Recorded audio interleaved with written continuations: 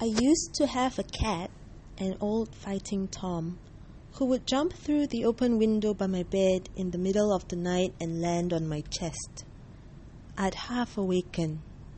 He'd stick his skull under my nose and purr, stinking of urine and blood. Some nights he kneaded my bare chest with his front paws, powerfully arching his back, as if sharpening his claws or pummeling a mother for milk. And some mornings I'd wake in daylight to find my body covered with paw prints in blood. I looked as though I'd been painted with roses.